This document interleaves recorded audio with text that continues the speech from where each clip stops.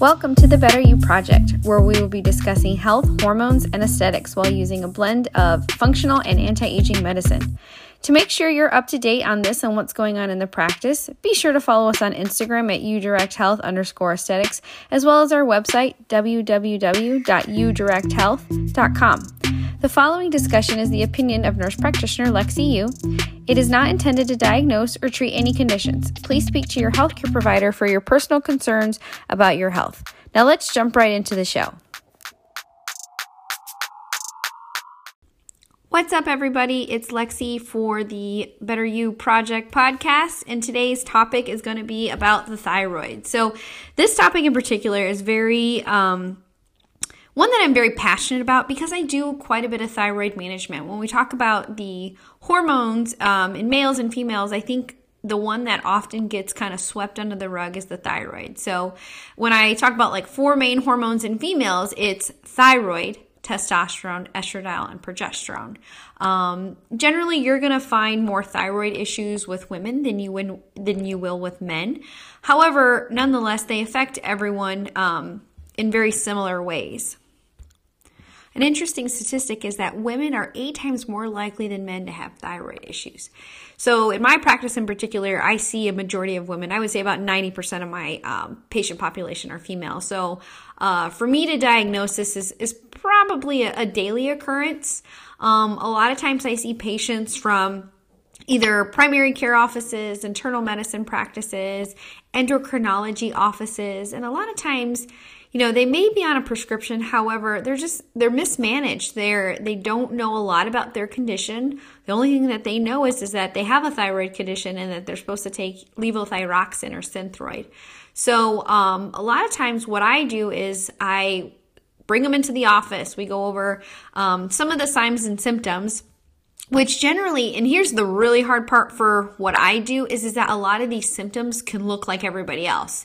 So testosterone deficiency can look like hypothyroidism. Progesterone deficiency can look like hypothyroidism. Estrogen dominance or estrogen fluctuations can look like hypothyroidism. So they all look alike. And that's why it's really important to see a healthcare provider who is maybe a little bit more familiar with some of the more in-depth testing and subtle little nuances to some of the hormonal changes that are symptomatic of a particular hormone, and you can kind of piece it together.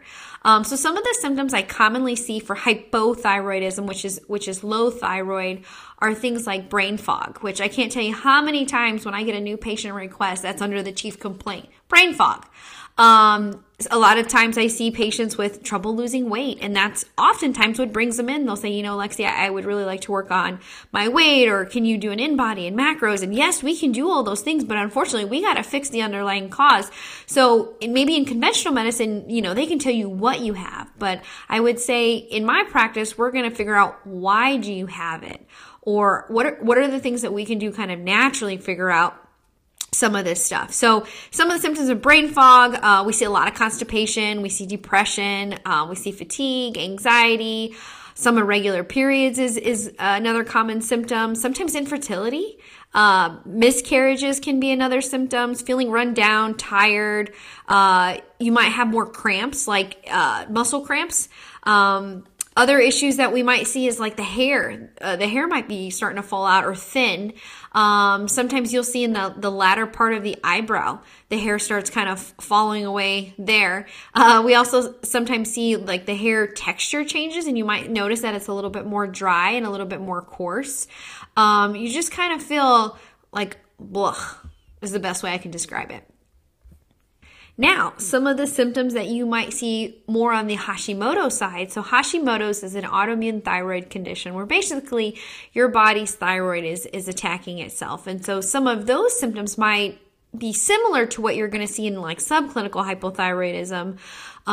But the Hashimoto symptoms might be more on the lines of like reflux, eczema, like frequent colds, like your immune system's just not working so great.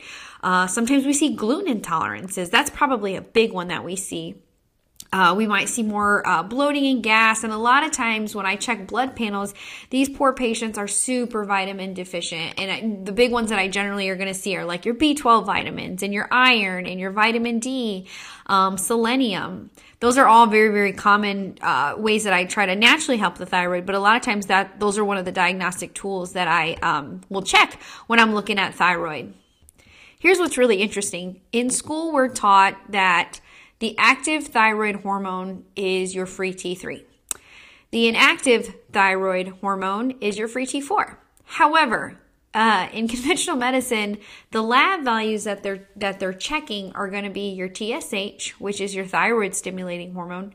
And if you're lucky, your doctor may check a free T4. So they're checking basically the stimulating hormone to see is there some biofeedback going on in the thyroid hormone, and then the free T4 to see, well, how much of inactive thyroid hormone do you have in your body? Unfortunately, this does not do us very good, because a lot of times what I see with our patients is that they have a conversion of T4 to T3 issue, or their body just may not absorb T3 very well, or they just don't have enough T4 to go around. So there's a lot of different issues I see when again, patients are mismanaged with hypothyroidism. So I guess the next question becomes, well, Lexi, what are the labs that you should draw? So me personally, again, I can't speak for all clinicians and all providers, but this is what I have been taught to really kind of get a good concept or a good idea of where the thyroid function is. And I draw a TSH, I draw a free T4, I draw a free T3, I draw TPO antibodies, which is going to determine, or at least help me figure out, are they Hashimoto's? Are they having an autoimmune response? Sometimes I check a thyroid globulin. So if they are coming to me and they already figured out that they are autoimmune, sometimes I go ahead and tack that on there. Another one that I will check sometimes is, let's say I have a patient coming from an endocrinology office. So this is a very classic situation. Coming from an endo office and they're on like 175 micrograms of Synthroid. My goodness. And let's say, they come in, they're like, I still don't feel very well. And, I'm on all this Synthroid or levothyroxine. So on that situation, what I may do is check a reverse T3. And what this is going to tell me, so if you think about T3 is like the gas to the car. So that's the gas to your metabolism. Well, reverse T3 is kind of like the brakes. So what this is going to do is it's going to gobble up that T4 that you're giving to yourself by taking your Synthroid, but instead of converting it into T3, which would make you feel amazing, it's making reverse T3.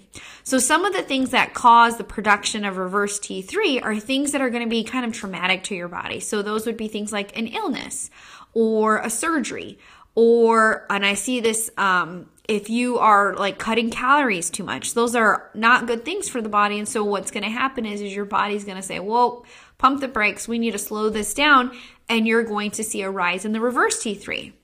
And so when I'm kind of looking at all these lab values and I'm trying to figure out, what's going on in the patient, a lot of times I find that their body is not very receptive to just general levothyroxine and Synthroid.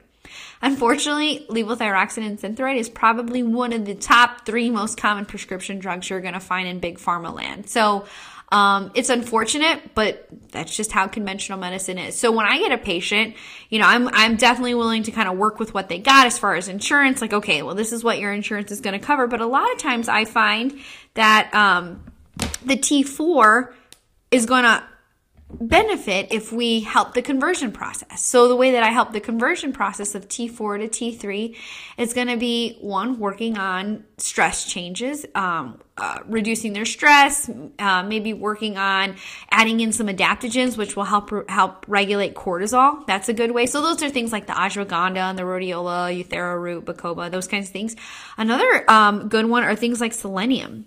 Another one is like zinc, iodine, iron, tyrosine, vitamin D, vitamin B12. So a lot of times what I will do is, I have a thyroid patient or I have someone who's borderline thyroid patient.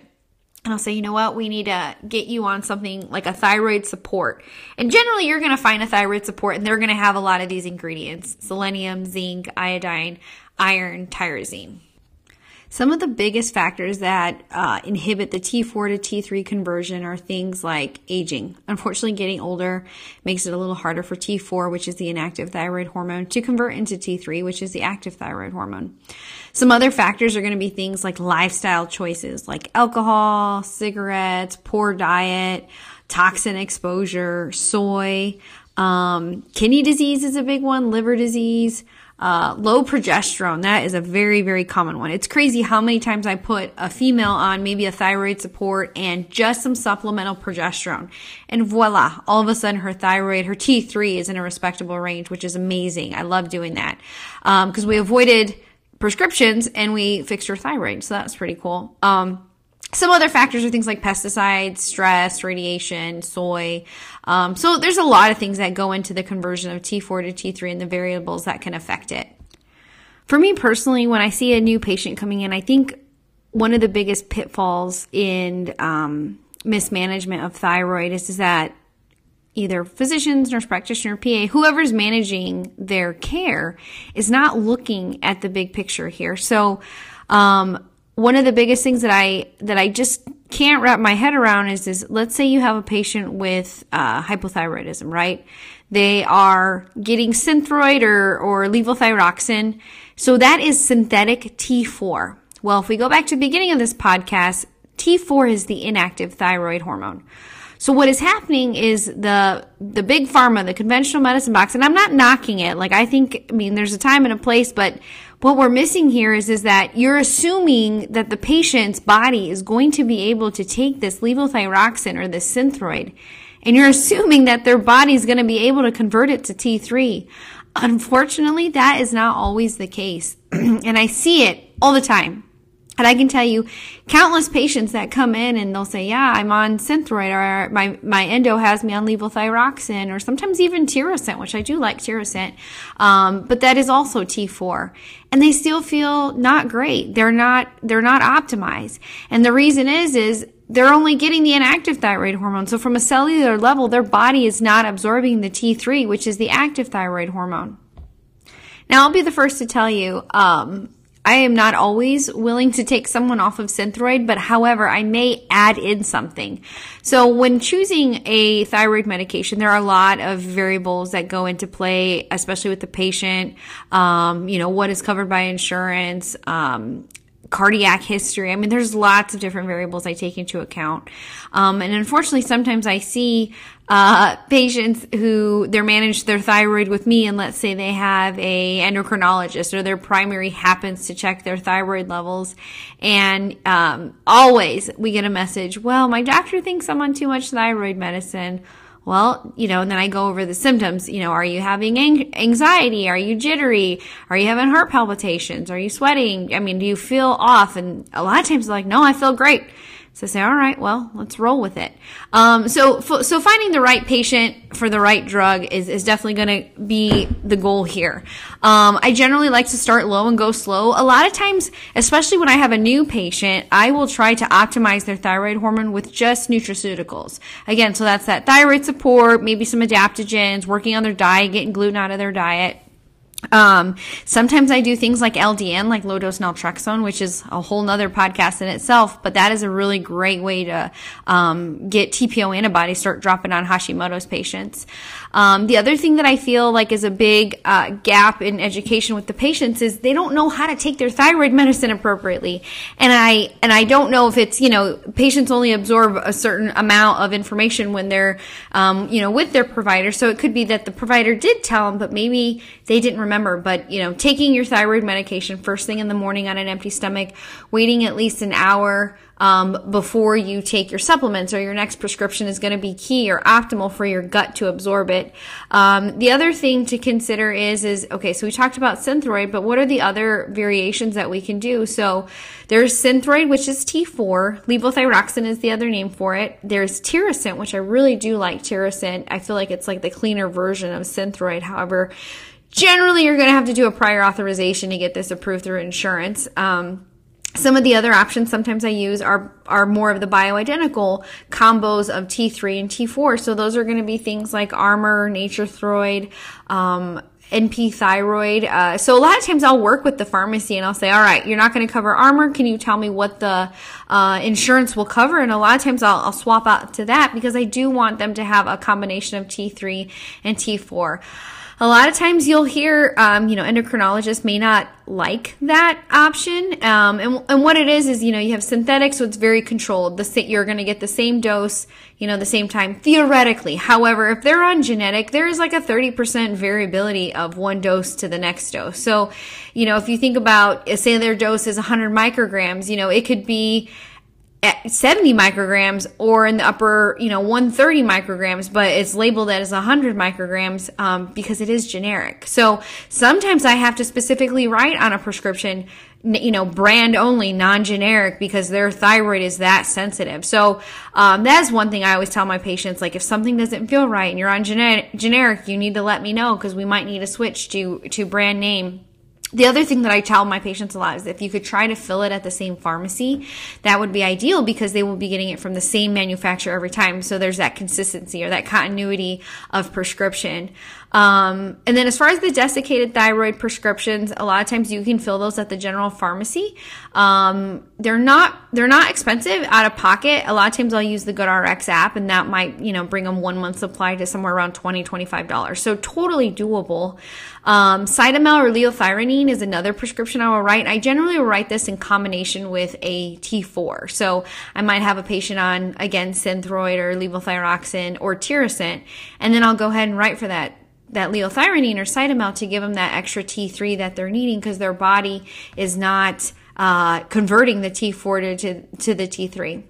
The other kind of big topic that I see, so we have subclinical hypothyroidism where it's kind of like, your labs are the N-word or normal, but they are very much symptomatic. Or maybe they're on a T4 prescription and they still are symptomatic. And then the last category is kind of like my Hashimoto's patients. And so I see these patients all the time. And a lot of times they don't know that they are autoimmune Hashimoto's. And if they are, sometimes they don't even know the first thing about Hashimoto's. So when I get a new Hashimoto's patient, I love educating them about their condition because I feel like if they have a better understanding, they're going to be more committed to the plan. So there's 3 things that happen when we have an autoimmune condition. There's generally going to be a genetic predisposition. So somewhere along their family lines, someone had some sort of autoimmune thing. There's going to be some sort of gut permeability. There's something going on with the gut. Maybe it's dysbiosis or a big one is blastocystis hominis, which is a bacteria, which is why I do these poop tests all the time. Or another one could be like yeast or candida overgrowth. So that's another big thing that I do is I work on their gut. And then the last component in the kind of like the autoimmune triad is there's generally going to be some sort of stressful event. So whether it be, the loss of a parent or a change of a job or a move or a divorce, something is triggering this immune breakdown. And so when that happens, these TPO antibodies start to rise, and it's basically the thyroid is kind of on high alert and it's attacking itself, unfortunately. And so every lab value or lab place is going to be a little bit different on what they constitute as Hashimoto's disease.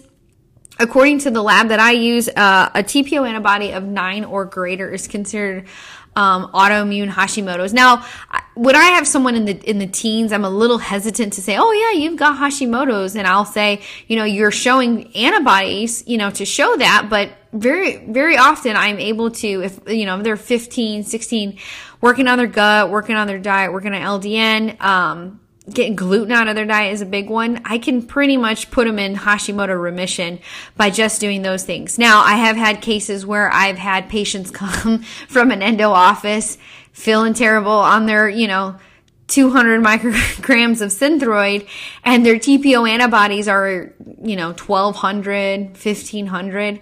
And I've actually been able to drop them by switching them from a T4 to a T3, T4 combo or a desiccated thyroid prescription, throwing in some LDN, taking gluten out of their diet, working on their stress, and really just optimizing their vitamins and really kind of seeing some nice decline of their TPO antibodies.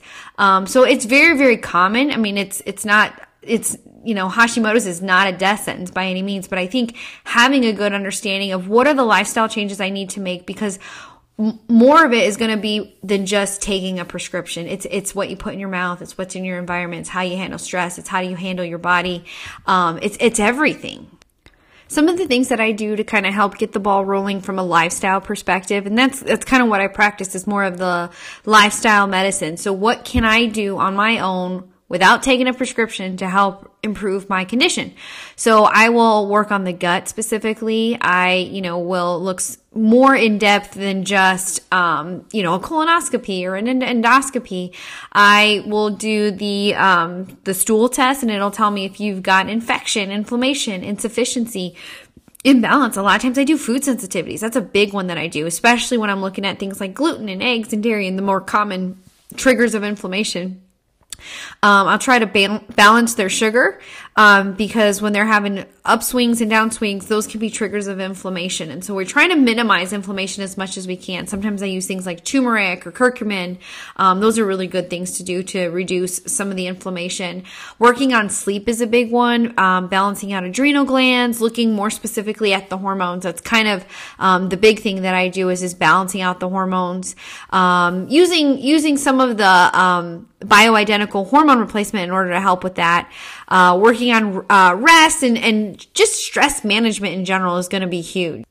If they come back on their stool tests and have something like coincides with like leaky gut, that is definitely something that we need to work on, and we need to kind of fix the gut permeability in order for us to kind of move forward with the Hashimoto's. Some of the common supplements that I use for healing the gut are things like L-glutamine, zinc, NAC, omega-3s, which are your anti-inflammatories, and then just plain old vitamin D is a good one. Right at 20 minutes. So, like I said, thyroid is one of the topics that is one of my favorite things to treat with my patients. It's one of my favorite things to manage. And it's really one of my favorite things to educate patients on, just because I feel like if they know, they're going to be more empowered and more committed to whatever the game plan is. I will be honest, it can be super duper overwhelming.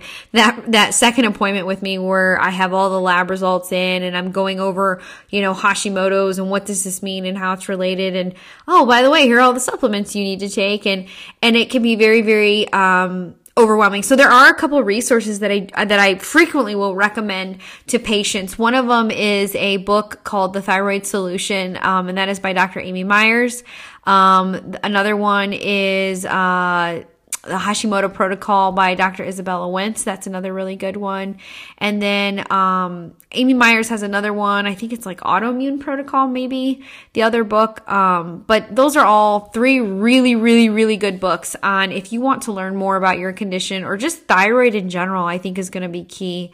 There'll probably be another part 2 podcast on like lab values and what normal range is and how are we going to get to that range, and how I specifically look at the lab values. So stay tuned for that next episode, but I hope you found this helpful. If you guys have any questions, feel free to send me an email at udirecthealth@gmail.com. Follow us on Facebook at udirecthealth. Check out our Instagram page at udirecthealth_aesthetics. And we will catch you at the next episode.